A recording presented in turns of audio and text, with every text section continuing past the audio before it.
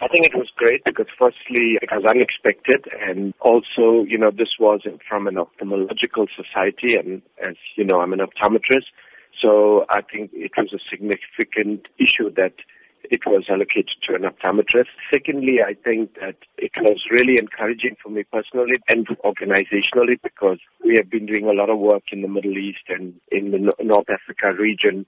And over the years, I've partnered with various organizations, and we saw this as an affirmation of the positive role that we have played in the Middle East region in ensuring that people don't go blind or remain visually impaired.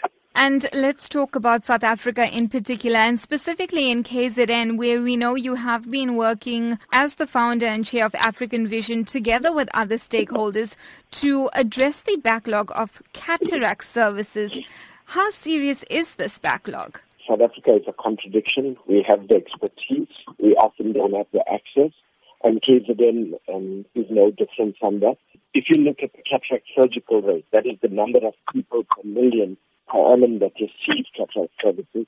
Our cataract surgical rate is closer to 1,000 in the province. A good cataract surgical rate to ensure that we are keeping up with the number of people that need the service would be closer than to 2,000 per million population. So we've got a big challenge in the province. Fortunately, through African Vision, we were able to bring together all the civil society players.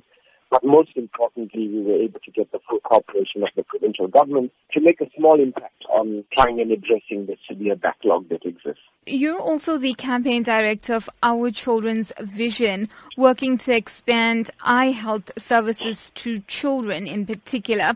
Talk to us about the consequences of a child not being able to see clearly. There have been a number of studies now that have shown that vision is very critical to the ability of a child to learn. Some people claim it's as much as 80% of what a child learns is through vision. And obviously, poor vision is going to impact on the capacity of children to learn.